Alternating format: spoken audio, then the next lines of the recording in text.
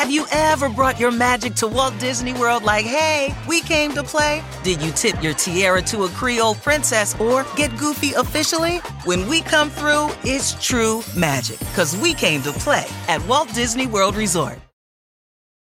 Life is a highway, and on it there will be many chicken sandwiches. But there's only one McCrispy. So go ahead and hit the turn signal if you know about this juicy gem of a detour.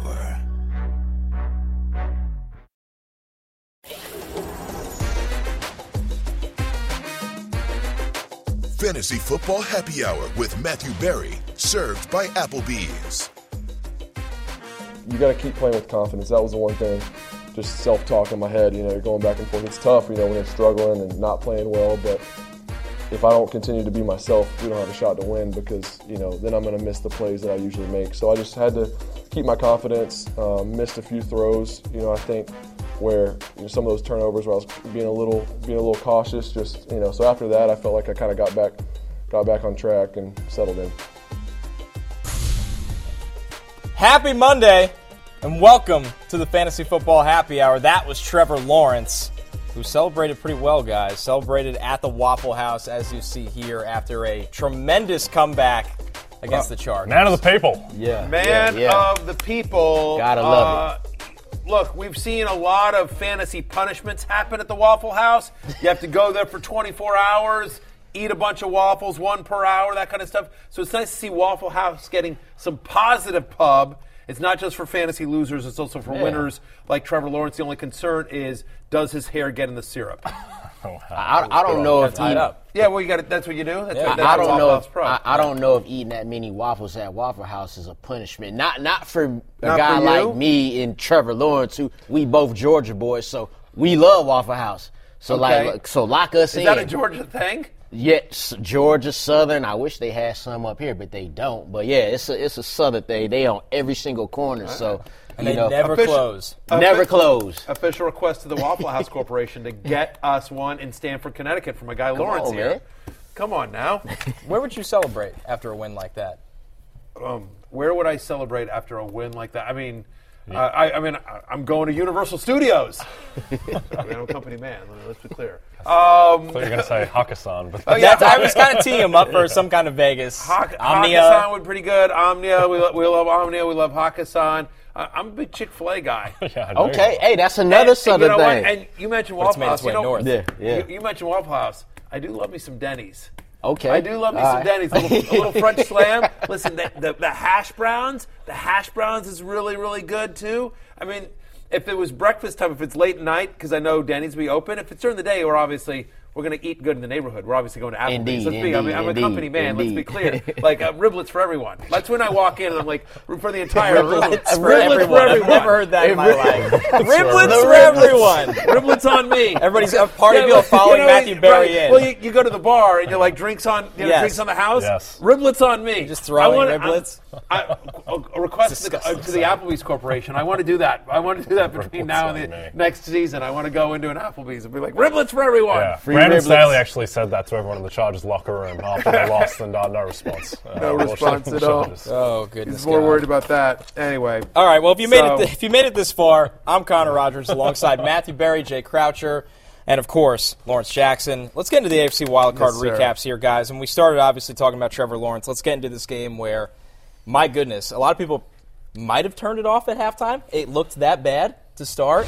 And your Swagwires, Matthew Berry, not Jay Croucher. Sorry, Jay. Yeah, put on a comeback. Never in doubt. Look at that. Never in doubt. Never in doubt. And I have witnesses to this. I didn't put this out on Twitter, but I did say this in the room. We were all watching. They'd given up 4 turnovers, I think. I think it was at 4 turnovers, and they were only down 17-0. And I just said, you know what? They're only down. No, seriously. They've given up 4 turnovers. Could be worse. And they're only down 17-0. Give me the Jags plus 15.5. Yeah. And I literally made a bet right there. The Jags plus 15.5. Never in doubt, my Swag-U-Rs. But I was a little nervous. Like, I know this sounds insane to say, like, what 27-0 wasn't big enough. But they were up. They got 5 turnovers in the first half. Yeah. 5 turnovers in the first half, and they turned it into less than 4 touchdowns. Yeah. Like, that's, and these were bad turnovers that were in Jacksonville territory. Yeah. So you sort of knew there was something off, we talked about this on Friday on Fantasy Football pregame prior to the weekend. I like the Jags to win straight up. I like them plus 2.5. So sure. I always felt like they were the better team.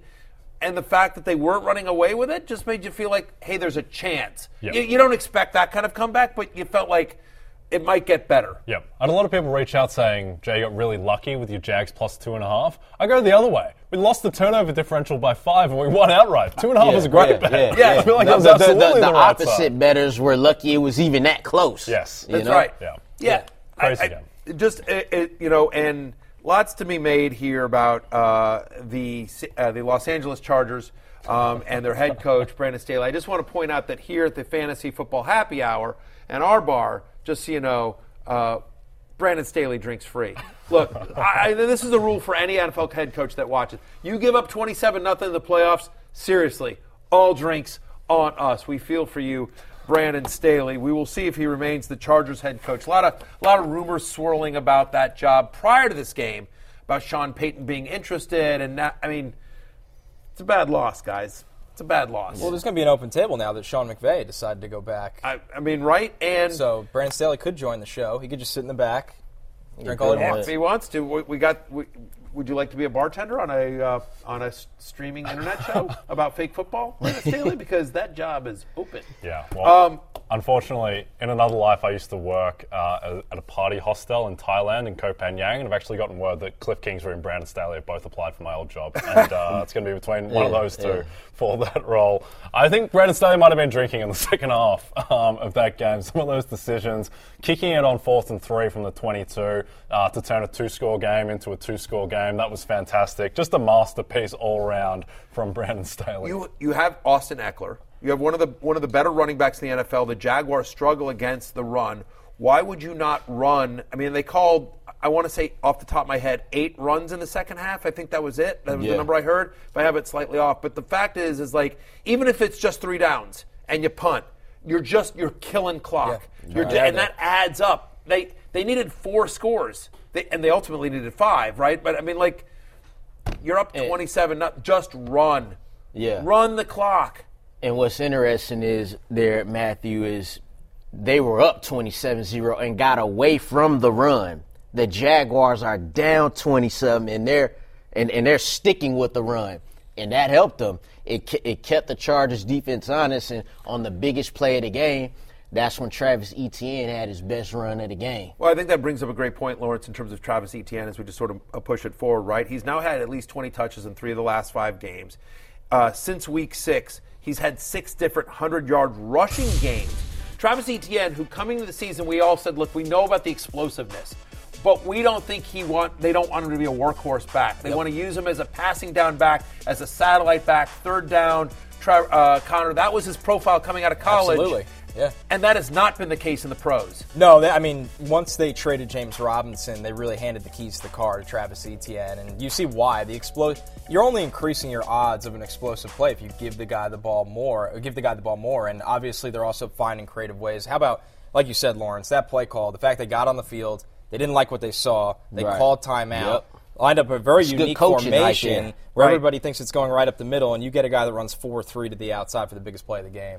Huge. Yeah, and I love Peterson after the game saying, well, it was simple. Like, if they were inside, you're going to go outside. If they're lined up outside, go up the middle. Like, pretty simple. Sometimes coaching gets overcomplicated. A guy that's been there before. How about that helps? Well, you know what? I legit said this. So on Football Night in America, we all make our game picks, right, at the end. And it was split between Chargers and Jaguars. And I took the Jaguars.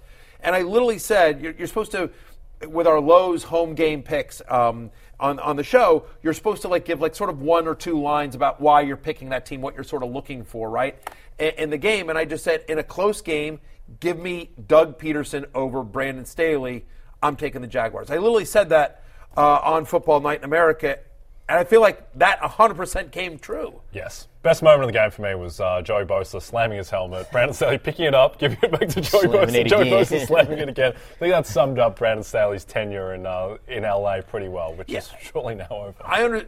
Bosa was upset because of the lack of the false start call, and I get that. Yes. But I mean, there were some bad no calls against the Jaguars. 100%. The second interception was not on Lawrence. Yeah. He literally gets grabbed around the waist. Asante Samuel grabs the kid around the waist and sort of moves him out of the way to intercept it. No call there. There was, they ended up scoring on the next play, but there was a pass interference in the end zone there for the fourth touchdown. I mean, the Jags had.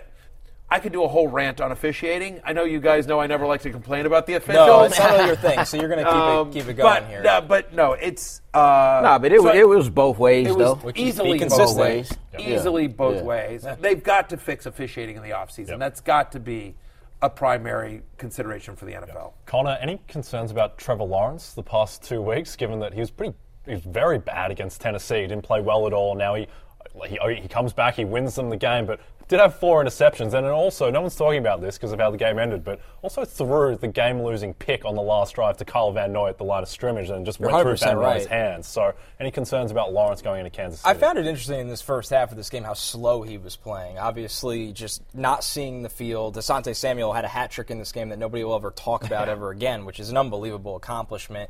He's a young quarterback that's playing slow, but I think what gives you confidence, Jay, is that he has a veteran coach that understands how to adjust in the second half to slow the game down for him. They have viable pass catchers. They get Evan Ingram going, Christian Kirk, Zay Jones, and an explosive running back. So, yeah, there's concern. Is this the ceiling for Jacksonville this season? We'll get there at the end of the show. It's pretty safe to say I think so. But the most important thing is he's a guy that never lost on a Saturday, by the way, going all the way back to high school. Right? Incredible. And a guy that can respond to adversity, which, in my opinion, is the most important thing for a young quarterback. Right. Look, think about where Trevor Lawrence was a year ago. People were like, is this guy a bust? Is this guy the next Jamarcus Russell? Because the Urban Meyer experience had been so unbelievably brutal. He comes into the pros as the most heralded quarterback prospect since Andrew Luck or Peyton Manning, right? Easily, yes. This guy is franchise quarterback, Can't miss. Dangerous thing to say about a quarterback. We're tanking for Trevor. All the teams are tanking for Trevor, right? And so then he's a disaster. The entire Jaguars organization is a disaster. And so they get rid of Urban Meyer. And in the offseason, they get a lot of criticism. The Jaguars front office gets a lot of criticism. Why are you signing Christian Kirk for so much money? Really, Zay Jones? Evan Ingram, he can't stay healthy. What about Brandon Sheriff? That's a lot of money for an offensive lineman who has also had injury issues in his career. They spent a lot of money in this offseason. And they went out and they get Doug Peterson, who was, as a coaching candidate, I think, a little cold. He'd been he'd had a poor exit from Philadelphia. It had gone south there. He'd been fired. He'd been out of football for a year. And credit the Jaguars because every single one of those moves works out. Christian Kirk no longer looks overpaid, especially when you saw all the other crazy wide receiver contracts that came up. Zay Jones has been nothing short of fantastic. Evan Ingram in this game, 7 for 93 and a touchdown. He's been terrific down the stretch. Kirk 8 for 78 and a touchdown in this game. Etienne is, give credit that was an Urban Meyer pick, but still, Doug Peterson, former NFL quarterback himself, former Andy Reid disciple, former Super Bowl winning head coach, Peterson's done an unbelievable job. He won't win Coach of the Year, but he deserves to be in the conversation. Yep, Jags are 2 wins from the Super Bowl. It's unbelievable just to say it out loud. They're 2 wins from the Super Bowl. When you think about where this franchise was a year ago, they are the definition of playing with house money right now. Yep. It's crazy to say, guys. You could make an argument Evan Ingram was the best one-year flyer deal in the NFL. This is his best year of his career, and it done worked out for the Giants and the and Evan Ingram. So, they both just needed to part ways and get a career year out of Evan Ingram. Wait a minute, Lawrence. Is that your analysis of we're going to get to the Giants in a second, but I just want to be clear: is that the reasons for their success this year is that 100%. They just had to. Dave all, shame all. It was just about getting rid of Evan Ingram. Some folks just got to break up, man. All good things must come to an end. Although I don't know how much good was there, when Evan Ingram was with the Giants, but the Giants are in the division around, as is Evan Ingram. There you go. Everyone's happy. Moving along to our second AFC game, a surprise here, guys. This was the one, Bills-Miami. It will be the last thing on this game. Sorry, before we move on, I was just going to say the really interesting game, and we're going to have all week. We're going to do a show tomorrow, and we're going to do a show Thursday. So we'll talk about the Jaguars-Chiefs game coming up. But it is, to your point about Trevor Lawrence being a bit inconsistent, sky's the limit for Lawrence, who I think will be a top 12 fantasy quarterback next year. But you do feel you're a little nervous. Playing at Arrowhead is one of the toughest. It's one of those cliches that's true, right? Playing at Arrowhead, really tough. And anytime you give Andy Reid 2 weeks, like his record off of a bye is ridiculous. Yes. I think the Chiefs are going to win that game. Yes. Well, I mean, regardless of the result, we just going to be like, hey, Jazz. Yes. Right. Great Again, season. They playing get with blown house out 40-7. We Playing should with be house like, hey. money. The swag you are. Some of us never left. Some of us wavered and went in and out of the bandwagon, but stayed on the swag you are all season. Let's go swag you are. A good place to be. All right, moving on here to Bills Dolphins. Jackson DeVille wear a thong. I forgot about that, Holmes. We're not going down that road once again. We're getting into the Bills here. Listen, this game was separated by 2 touchdowns on the spread. The Dolphins obnoxiously hang around, but you see, obviously, plenty of production from the Bills' offense, but their defense just could not put this Dolphins team away in a game that they sneak by, win 34-31. I think the story of this game, guys, besides the Bills' offensive numbers, is Josh Allen's 3 turnovers, in my opinion, which has been a bit of a theme this season. Credit to the Dolphins defense. They came to play. Yes. You know what I mean? It was like, hey, you're on the road, you got Skylar Thompson, whatever, and here's the Bills are explosive, and Josh Allen, Stephon Diggs, and the Dolphins defense was like, we don't care.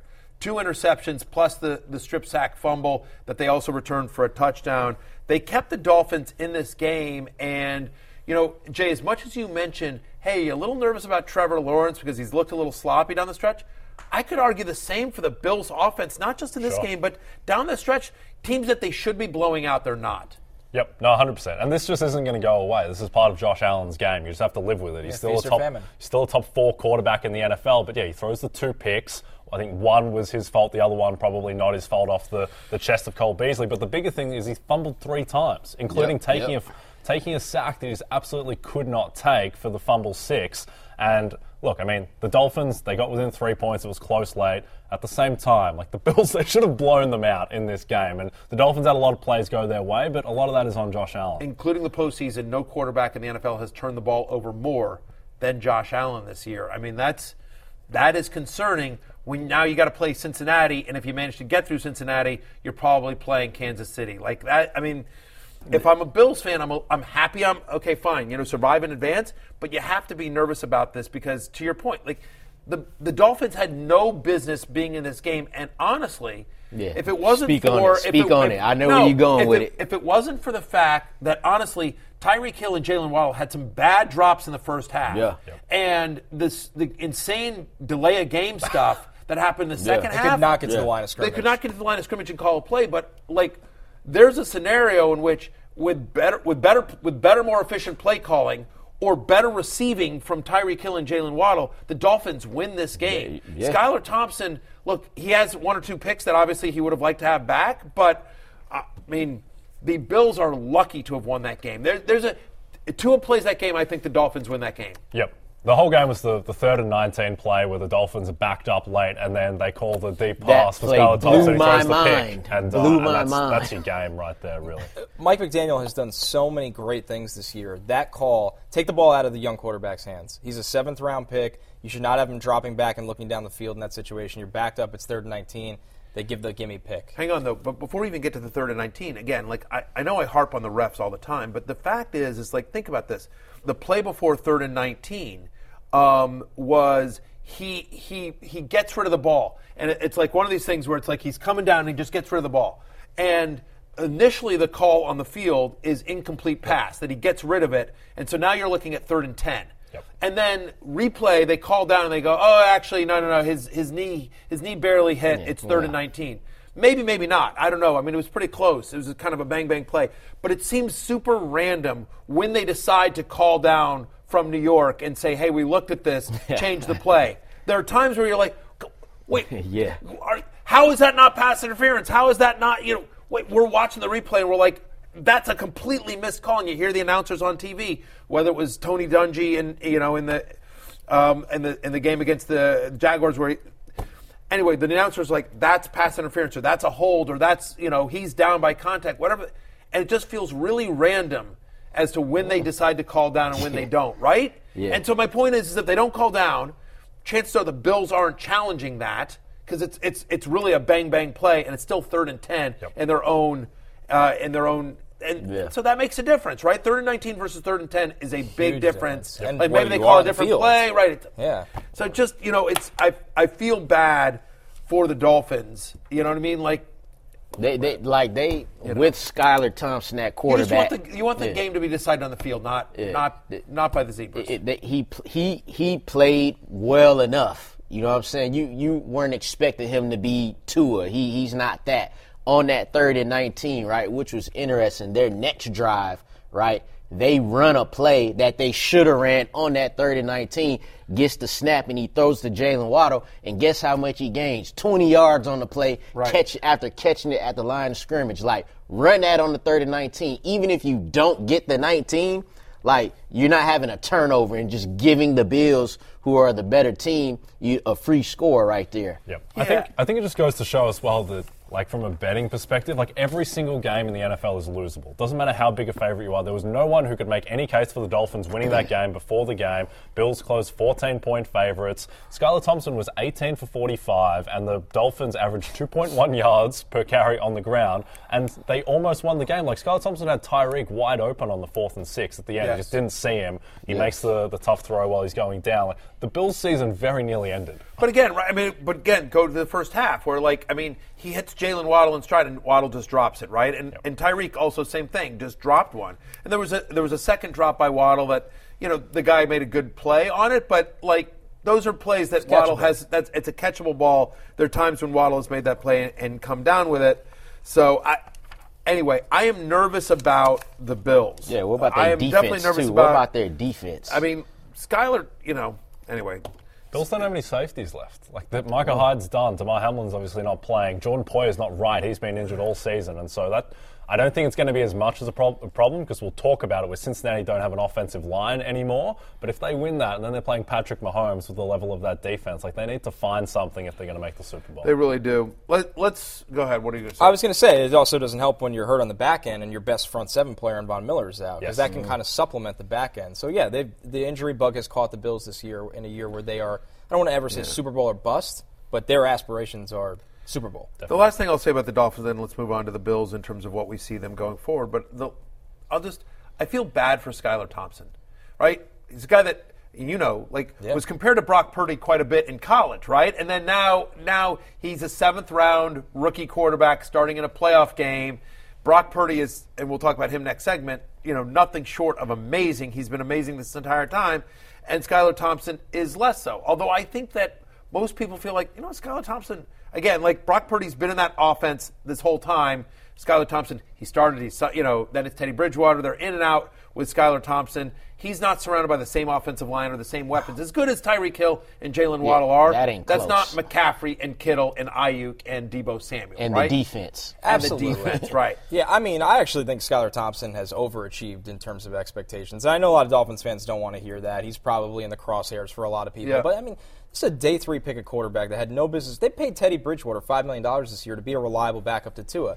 Unfortunately, both guys got hurt, and Skylar Thompson's been he had a great summer, and that built the trust to get him on the field this year in an emergency situation. But there's not a lot of Brock Purdy's in NFL history. That's the point. No, there aren't. And the weird part is that Teddy Bridgewater was active in this game because to be a backup. And it's like, well, if he's healthy enough to be the backup, why is he not starting? Yeah. And I guess Mike McDaniel, the way he feels, and Mike Florio, Pro Football Talk, reported this, that Mike McDaniel's like, I want the guy that's there Wednesday and Thursday. Right. And because that Skylar Thompson was the guy that ran the first-team offense Wednesday and Thursday, and they weren't sure if Bridgewater was going to be cleared in time, that was who they went. But for me, on the road at Buffalo, I don't care if Bridgewater hasn't played.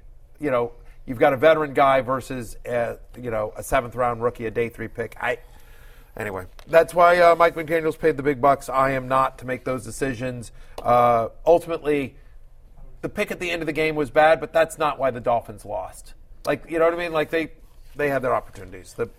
The play call, the delay of game stuff that's the insane part. It's insane. Probably cost them. Let's look over at the Bills' offense in this one before we move on, because we did have some big performances.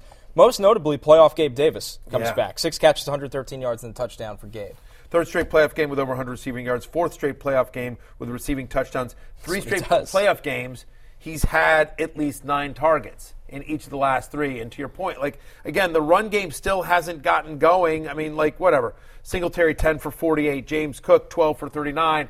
Fine, But, you never felt like they got into a rhythm. It's always been a pass-first offense. It's going to be. And we've been talking all year long, can the Bills get a consistent secondary pass catcher to Stephon Diggs? And it's weird that it only happens in the playoffs. This is why we were all so hyped on Gabe Davis coming into the season, and then he disappointed fantasy-wise. But playoffs, and here comes Big Game Gabe. We just had to wait Rumble till called fantasy. him Big Game Davis, and then somebody got in his ear and Big Game Gabe sounds a lot better, right? He literally the first time go back and he called him Big Game Davis, and you're like, his first name's Gabe, right? It's like okay.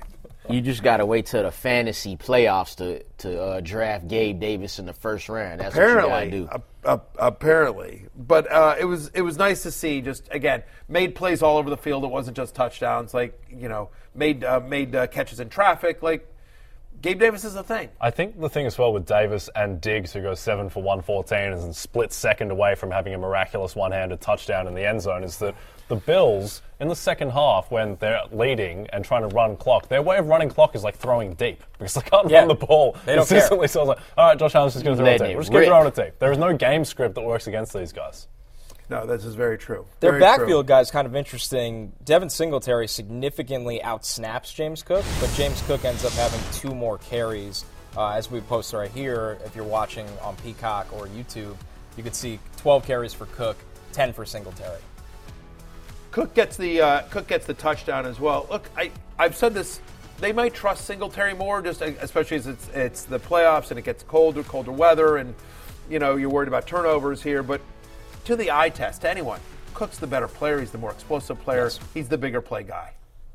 That's what And so I think for fantasy, that's who you're choosing. You would rather choose him. Yes. Yeah. It's just like when you see it, it's a 50-50 split. Obviously not in the snaps in this game, but as far as touches, it was 50-50. But like you said, at the end, they trusted Devin Singletary to run out the clock those last few plays. But, Cook he's that dude. He looks good. He's going to be an interesting sleeper next year as well. But I'm sure they trust Singletary more in pass protection. Yeah. Again, it's a pass-first offense. And to your point, hey, we got to grind this out. We can't. So let's go with Motor Singletary. Let's go with the veteran. Our last AFC game was another surprising sweat as the Bengals survive against the Ravens. Literally came down to the last play, which was a tipped pass right out of the hands of James Prochet. The Bengals hold on 24-17 as you look right now at the Bengals fantasy leaders. No surprise to see Jamar Chase and Joe Burrow at the top. But guys, very quiet evening for everybody else not named Chase and Burrow. Yeah, I think the thing here is just the Bengals' offensive line, mentioned before, it's just not viable. They're down 60% of their starters. Karras Collins and then Jonah Williams goes out. And then all of a sudden, Joe Burrow's just got no time to throw. And it's a testament to Jamar Chase, how he's diversified his game, where he can go 9 for 84 and a touchdown now on 12 targets, with his longest catch only being 19 yards. And it was just, Burrow has to get the ball out so quickly. They can't really run the ball that effectively, particularly with the line banged up. And, the total against Buffalo is 50.5. So they're going to have to figure something out to be able to throw deep and keep up with the Bills. Yeah, I mean, my BetMGM breakdown on Football Night in America was, my main bet was Jamar Chase over 6.5 receptions. We have to, for that show, we talk about, we do the breakdown and everything like that. But in essence, basically what I said on that show was like, look, this is somebody who's had at least 7 receptions in 8 straight games. He's had at least 7 receptions in all 4 games in his career against the Ravens. And to your point, Baltimore doesn't give up a ton of passing yards. They've been really good. They've given up under 250 passing yards for the season per game. But they do give up a lot of receptions. They were top 5 in terms of most receptions allowed to opposing wide receivers. So to your point, right, you don't want to call Jamar Chase a possession receiver because it just seems insane to be like, no, he's not Danny Amendola. But they've sort of, in a weird way, to your point. Right, right. But your point is that Jamar Chase, who exploded onto the scene as a rookie, getting these crazy long plays, right? And he's so fast and big that you're like, yeah, it is, right? You're like, he didn't have a reception. Would you say over 9 yards? 19. So he didn't have a 20-yard reception. Didn't have a 20-yard reception, right? And it's just it's just a lot of it's slant stuff. It's over the middle stuff. It's just wherever he is in his route, Joe Burrow is going to trust that Jamar Chase is going to win that route, and he does. And now they've expanded his route tree, and to your point, getting the ball out quickly. It's one of the reasons why it ended up not cashing. We didn't use the bet, but we were looking at Joe Mixon receiving yards. The line was actually pretty high. I want to say it was like 24.5 receiving yards. Again, because he's under so much pressure, he's been dumping it off to Mixon and Pirine. And Mixon ended up not getting there. But my point is like, just that the line was there, that the line was almost 30 receiving yards for Joe Mixon should tell you something. Quiet night for Mixon. 11 carries, under 40 yards. That's been the case 3 of his last 4 games, not getting to that 40-yard mark, and 3 catches for 17 yards. Lawrence, you have to be kind of concerned right now. The offensive line is obviously significantly banged up, and we've seen this trickle down to have an impact like this on Mixon on and off throughout the season. Yeah, and it's not going to get any easier next week against the Bills. As we talked about earlier, the Dolphins averaged 2-point-something yards a carry against the Bills defense. So, and Jay mentioned the over-under of this game being 50.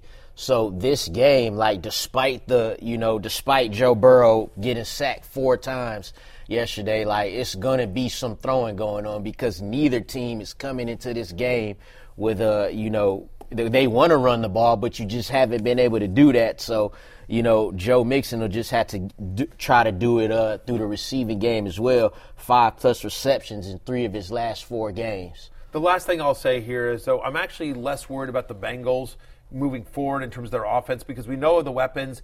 We're not as concerned about the Bills' defense as we were the Ravens' defense. The Ravens had a really good defense. Yep. Third time they played each other. Yeah. All the cliches in terms of divisional matchup. Well. They know each other well, and so I gave this out last night as well that we thought the Ravens would cover. They did cover the 8.5 or even the 7.5, depending on where you got the line. But I do think the offense will be better. Mixon, T. Higgins, obviously Chase and Burrow will be better against the Bills because they're going to have to be, and because the matchup won't be nearly as bad. The Ravens, you just throw that out. It was Tyler Huntley. As you see here, we have the divisional round schedule. Jacksonville, Kansas City, the Giants, Eagles, Bengals, Bills, and the winner of Bucs, Cowboys will take on the Niners. We're going to break. When we're back, we'll break down after the NFC Jaguars, Chiefs, there's no game that matters. That's the only game that matters. Let's be clear. Have you ever brought your magic to Walt Disney World like, hey, we came to play? Did you tip your tiara to a Creole princess or get goofy officially? When we come through, it's true magic, because we came to play at Walt Disney World Resort. Life is a highway, and on it there will be many chicken sandwiches. But there's only one McCrispy, so go ahead and hit the turn signal if you know about this juicy gem of a detour. From muddy jungle paths to snowy trails to rolling sand dunes, the 2024 Nissan Pathfinder is ready to take you to some of the most phenomenal destinations on Earth. In a Pathfinder, it's more than just the arrival. The real excitement comes from the ride to get there. With 7 drive modes, Pathfinder's available intelligent 4-wheel drive is built for some of the most epic journeys. So chase bigger, better, more exciting adventures in the 2024 Nissan Pathfinder. Intelligent 4-wheel drive cannot prevent collisions or provide enhanced traction in all conditions. Always monitor traffic and weather conditions. Play good. Play good. That's good. Yeah, play good. Winning football. Isn't good a good adjective to use? Good? Yeah. It's good. I'm not a writer. I'm just a coach. So, look, Daniel's, I've said it all year. He's been good for us. He continues to be good for us. And he played a good game. And I think there's a lot of other people that play good games, too, to help him play a good game. He'll be the first to admit it. But as the leader of our football team, I'm proud of him. That was Giants coach Brian Daboll saying Daniel Jones played good. Fellas, sounds like a man that is well aware Daniel Jones will be a free agent when this season ends. Let me ask you this, because, here's Brian Daboll, who's one of the Coach of the Year candidates, right? I mean, the Giants have exceeded all expectations. By far. He has done a great job with Daniel Jones. Brian Daboll has. He's done a great job with Daniel Jones. He's done a great job with this offense. They didn't have any major free agent signings. Gettleman totally screwed the cap. They came in this year, and a lot of people said, well, the Giants are just taking it on the chin this year. And Brian Daboll and his staff said, oh, no. And you know what? And now they're moving on to the divisional round. And yet, and now the New York media is sitting there going, just good. He's just good. They're trying to make something of nothing. Daboll was complimenting Daniel Jones. So, Connor Rogers, let me ask you this. you work for SNY. You are part of the New York media. Explain yourself here. You are part of the New York media as part of the Jets. You do the Jets pre and post game on SNY. You're part of the New York media. Explain yourself. Why are you guys attacking Brian Daboll that way? You put it all on you. I don't do scrums. I don't do press conferences. I just sit on television in a suit and say whatever I want. And I'll say this. I thought Daniel Jones played great. All right, there you go. Absolutely great. So take that, New York media or associates of mine, whatever it may be classified as. You might get kicked out of the New York media. You might be stuck with me here every day. There we go. All right. I'll handle that. I can deal with that. It's fine. We can get rid of Jay. It's easy. I think you can make a case that Daniel Jones, just with Hurts' shoulder at the moment, how bad Dak has looked, there's a case that he's the second best quarterback in the NFC playoff field, Daniel Jones, which is incredible. After Brock Purdy? No, after Tom Brady. But I think that Jones, the level that he's shown, also I think it's a testament to Brian Daboll, the fact that they played with the lead the whole game, and Saquon Barkley only got 9 carries. They knew exactly what they wanted to do, and they destroyed them through the air. Daniel Jones, who is, let's be clear, had an up and down relationship with fans and the New York media and, and coaching staffs, give this guy all sorts of credit. Daniel Jones become the first quarterback in NFL postseason history with over 300 passing yards, two or more passing touchdowns, and over 70 rushing yards. The only guy in NFL postseason history to ever do that. That was Daniel Jones. He was nothing short of terrific. You can see it there on your screen. 24 of 35 for 301 yards, and then 17 rushes for 78 yards. He had more rushes than Saquon Barkley, more than Dalvin Cook on the other side of the ball, right? Yeah. I mean, he was nothing short of terrific in this game. The Vikings, even though they'd seen him less than a month ago, didn't have an answer for Daniel Jones, Lawrence. Yeah, and the last time, this is why I liked his over in passing yards, which was 241.5. He had only come into this game throwing over 200 yards 3 of his last 4 games, but that one game was against the Vikings where he threw for 334. So I'm like, let's run it back again, and he has another 300-yard passing day to go on top of his 78 rushes. Played pretty damn good. And one of the arguments, listen, Jay, we've been talking about this on Fantasy Football Happy Hour for the entire year. Jokes aside, but like we've said, like Daniel Jones is fine. He is pretty good. When we're talking real life and we're talking fantasy, that rushing gives him a floor as a fantasy option. Absolutely. And also I think that it just goes to show that, Brian, it's hard to assess coaches in the NFL, but one thing you can assess is whether a coach is adaptable. And Daboll has had games where he runs Saquon Barkley 20, 25 times. And then he has games like this one where Saquon runs 9 times. He only ran 14 times in the first Vikings game. The Vikings' pass defense was just a complete catastrophe. Yeah. Miscommunications. Darius Slayton, the couple times he caught the ball expecting to get tackled. Was like, there's no one here. I can just keep wide open. And even didn't catch the ball when no one was around at one time. So that was a tough one. I mean, it's the story of the Vikings season on the back end, and I think it finally caught up to them. And to your point about Barkley, they really know how to use the pass game to him as an extension of the run game. The 5 catches for 56 yards just felt like 3 yards all day. 100%. They schemed him open. I think there was no bigger example throughout the entire playoffs. Maybe Jacksonville Chargers. But what I was going to say is like Kevin O'Connell got outcoached here. Yes. And not close. Right? I mean, it was just like Daboll just completely outcoached Kevin O'Connell, because if you sat here and just showed me both rosters, you're taking the Vikings roster, right? I mean, that's a better collection of players than what the Giants have. I mean, listen, give the Giants credit for getting something out of Isaiah Hodgins and Richie James, but let's be clear. Dalvin and Saquon, I think the offensive lines are a wash, right? I mean, I think Cousins and Jones are more or less a wash. I mean, after this game, maybe you don't think that way, but they have Justin Jefferson. They have Adam Thielen. They have T.J. Hawkinson. They have Adam K.J. Osborne. They have a better. They certainly have a better offense, at least on paper. Look at these what great the Giants names. are working with. Hodgins, Slayton, James. This is the new Randy Moss, Wes Welker. Hodgins from a practice squad. Slayton written off by his own team, by the previous regime. Richie James, career special teamer. Daniel Bellinger, a day 3 pick at tight end. That is your Giants leading receivers. Look down. They hyped up right here. They are hyped up. Now the big hat. The big hats have become a thing.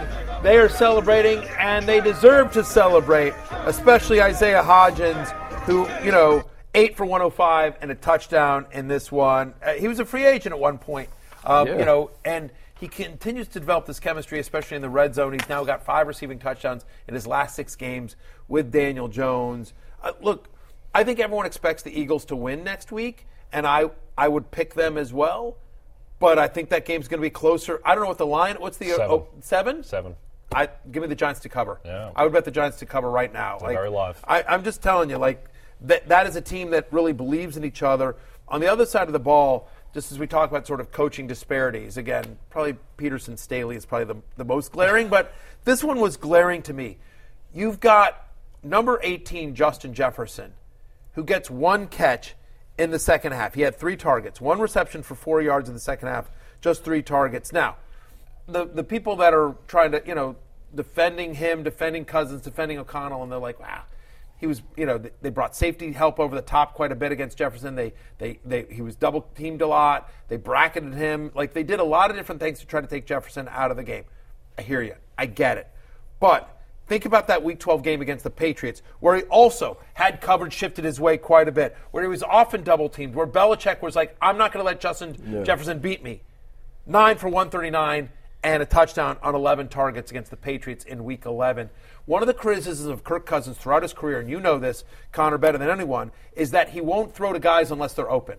He won't throw to a guy who's currently covered and trust his receivers to win in coverage. And I get that on some level, but there are some guys that you just throw, even if they're covered, because you trust them to make a play, you trust them to win those 50-50 balls. And is there a guy in the NFL more than that guy, Justin Jefferson?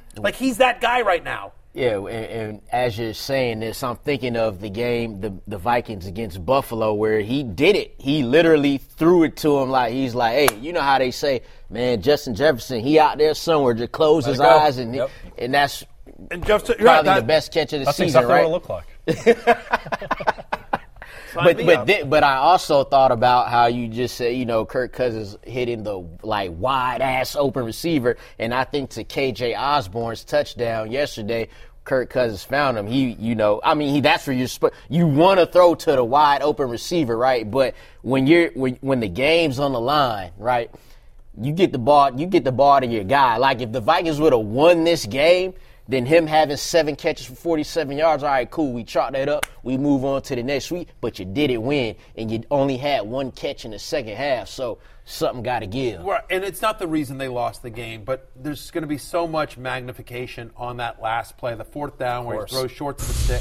He shows, here's the play right here. He thought he was going to get sacked is the thing, instead of rush up the middle, so he thought he just had to go, but he probably just have to toss it up to Justin Jefferson instead of taking the out. Right, yeah, and our colleague Drew Dinsick saying Cousins short of the sticks on the key 4th down was minus 1,500, right? It's very on brand. Very on brand. Look, the Giants got Adoree Jackson back in the secondary. That obviously helped. That was a big boost. But still, 3 targets in the second half is inexcusable for a game in which you're trailing. To your point, the Giants led the entire way.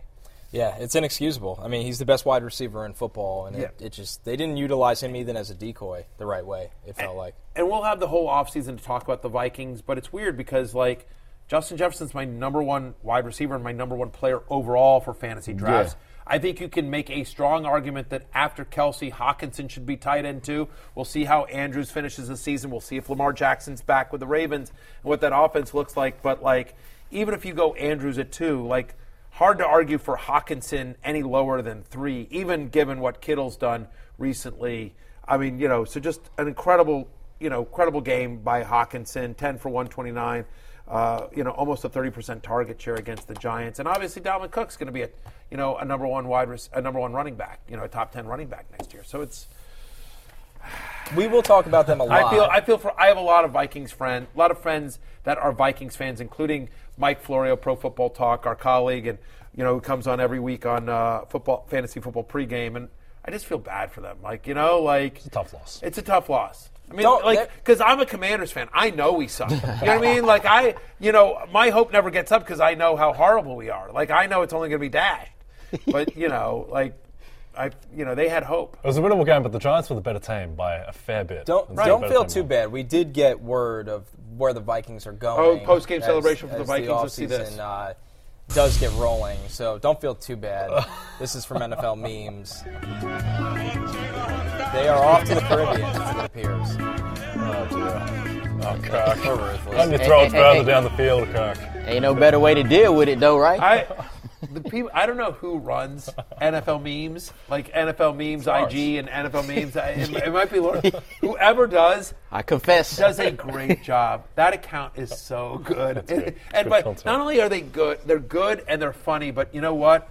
It's immediate. Like immediately, as soon as the game's over, they immediately got 5 or 6 jokes. They got to make them for both outcomes. That's the only explanation. We should tell Pat Corain to buy them. Yes, a good investment for Pat Corain. That would be a good account. That would be a good investment for Pat Corain. It's unbelievable. Anyway, right. So they had the Viking celebration. They just put Caribbean music underneath it. just so good. Our last game to recap here, guys. The 49ers, Brock Purdy, 4 touchdowns in his playoff debut.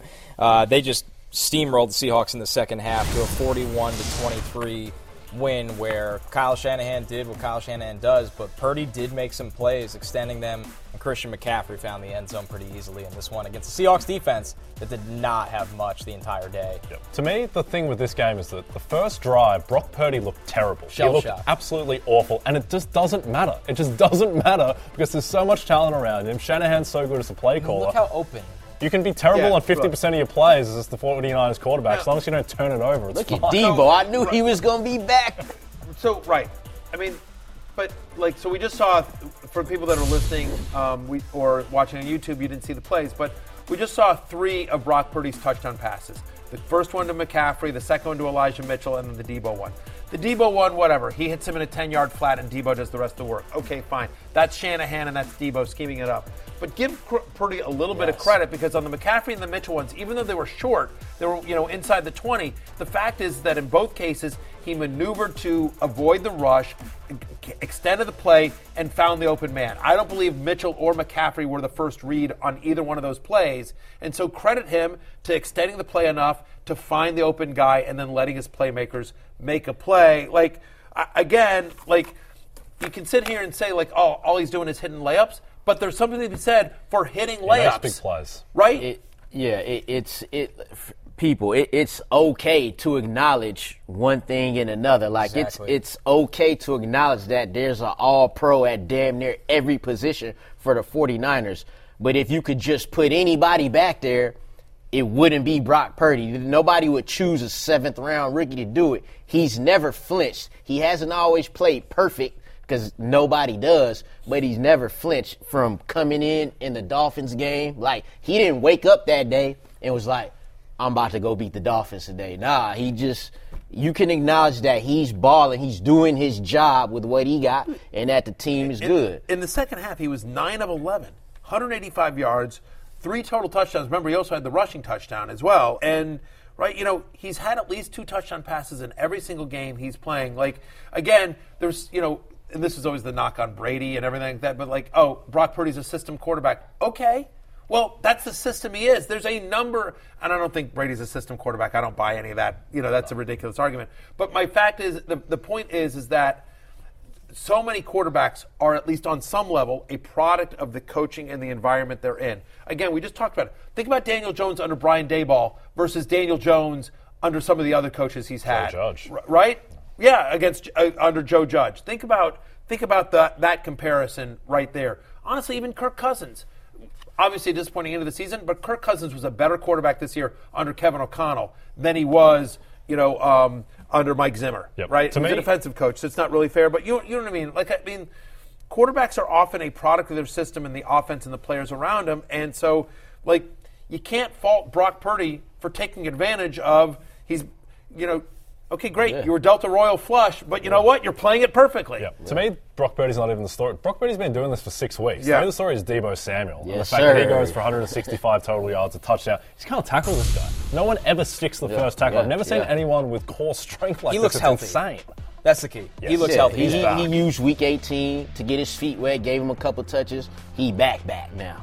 Yep, he's the story. And then Christian McCaffrey just does what Christian McCaffrey does, the most anonymous 119-yard rushing game that you'll ever see. Goes for 2 for 17 in the air and a touchdown. This team is just completely loaded. It's insane. They're 9-2 against the spread, and it's unbelievable sort of what just all the weapons they have. Credit John Lynch and the entire front office there for assembling this. I agree with you that Deebo Samuel, who I think a lot of people are like, how healthy is he? Can you trust him? But he's really healthy, obviously, moving forward here. One last thing on Purdy. I just wanted to look this up real quickly. I was just looking this up. So just, again, QBR is a stat that ESPN Stats and Information came up with. It sort of, I think, is a really good stat. And it's just on a scale of 1 to 100. There's a lot that goes into it. I won't bore you with all the underlying metrics. But just basically, how well did a quarterback play? It weights when throws were made, what the score of the game was, et cetera, et cetera.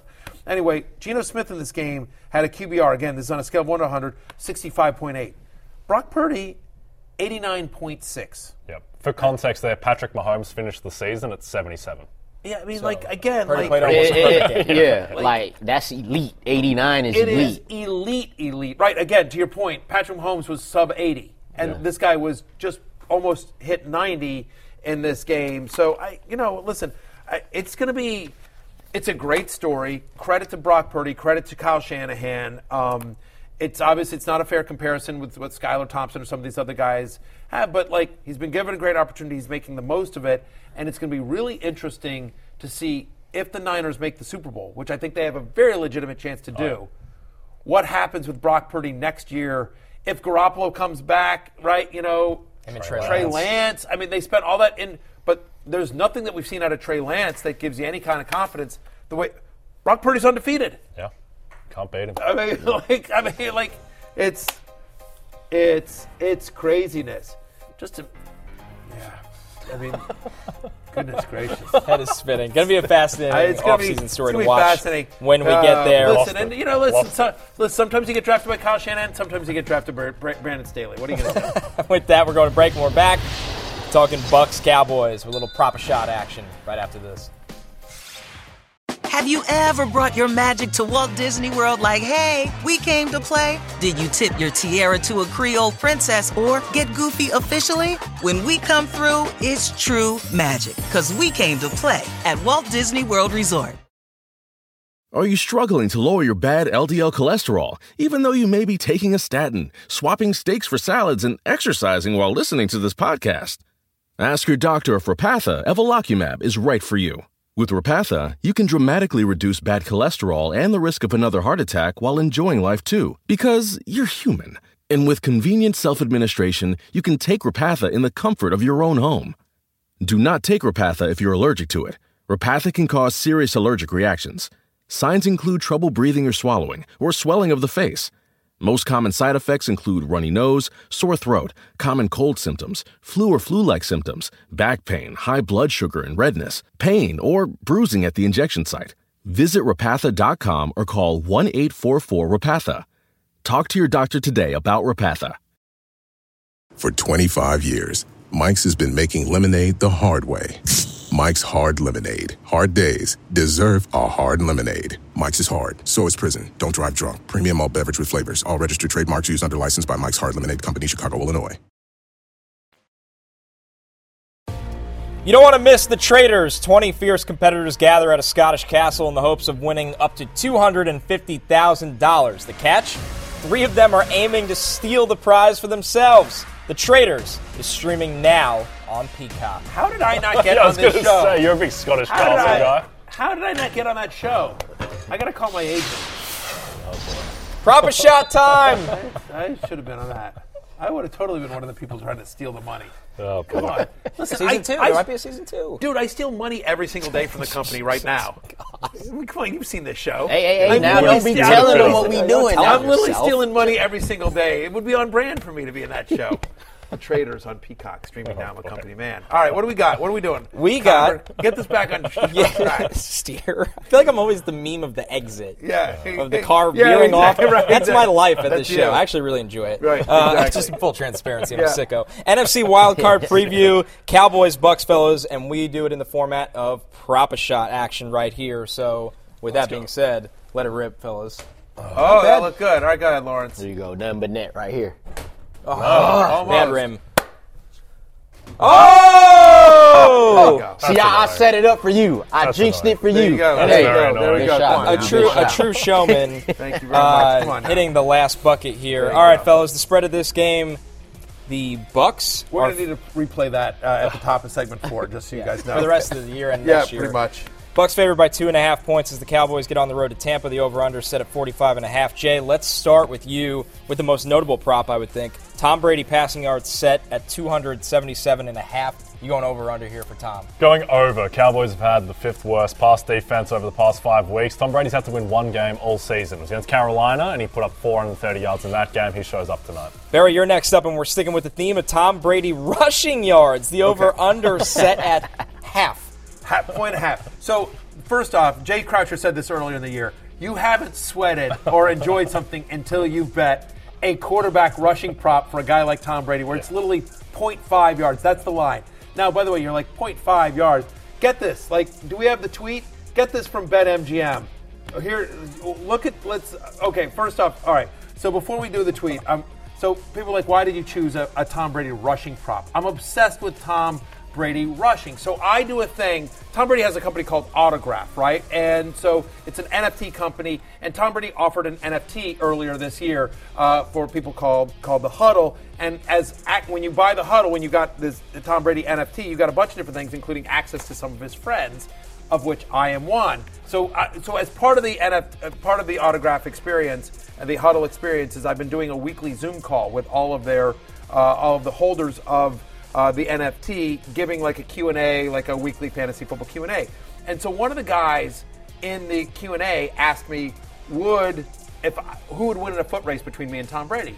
And I thought about it, and I was like, Tom Brady. You know, ultimately, Tom Brady's a pro athlete. My guess is Tom Brady would beat me in a foot race. Anyway, they ended up asking Tom Brady the same question. Let's watch this. This is from Fortino. Yay or nay, Matthew Berry can beat Tom Brady in a 40-yard dash. On his episode last week, Matthew said that you've got him beat. What do you think? Fortino, love the question. Matthew Berry has no chance of beating me in a race. He's old, he's slow. Actually, I like Matthew a lot. But, no, I'd crush him. All right, Lauren. By the way, he would crush me. He would absolutely crush me. I'm going over, though. I'm very humble way. I'm going. He's had at least one rushing yard in 3 of the 4 games here. Give me the over. Lawrence, CeeDee Lamb receiving yards. Over-under is set at 73.5. I'm going over with that one. All right, Jay, Tony Pollard rushing and receiving 77.5. He goes over. Zeke Elliott goes under 7.5 receiving yards. Barry, you got the last one here. Chris Godwin receiving yards over-under 67.5. Give me the over. He's had 80 receiving yards in 2 of the past 3 games. I like the Bucs plus 2.5, and I like the Bucs to win. Likewise.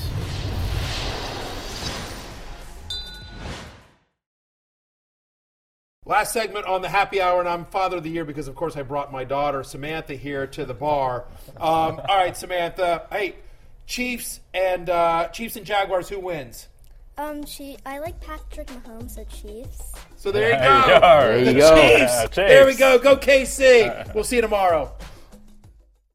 Who doesn't love a classic chocolate chip cookie? Famous Amos has been making them since the 70s, 1975 to be exact. With semi-sweet chocolate chips and a satisfying crunch, it's everything classic in one bite-sized cookie, and fans couldn't get enough. That's right. You'll find our original recipe, the one you know and love, in every bag of Famous Amos original chocolate chip cookies.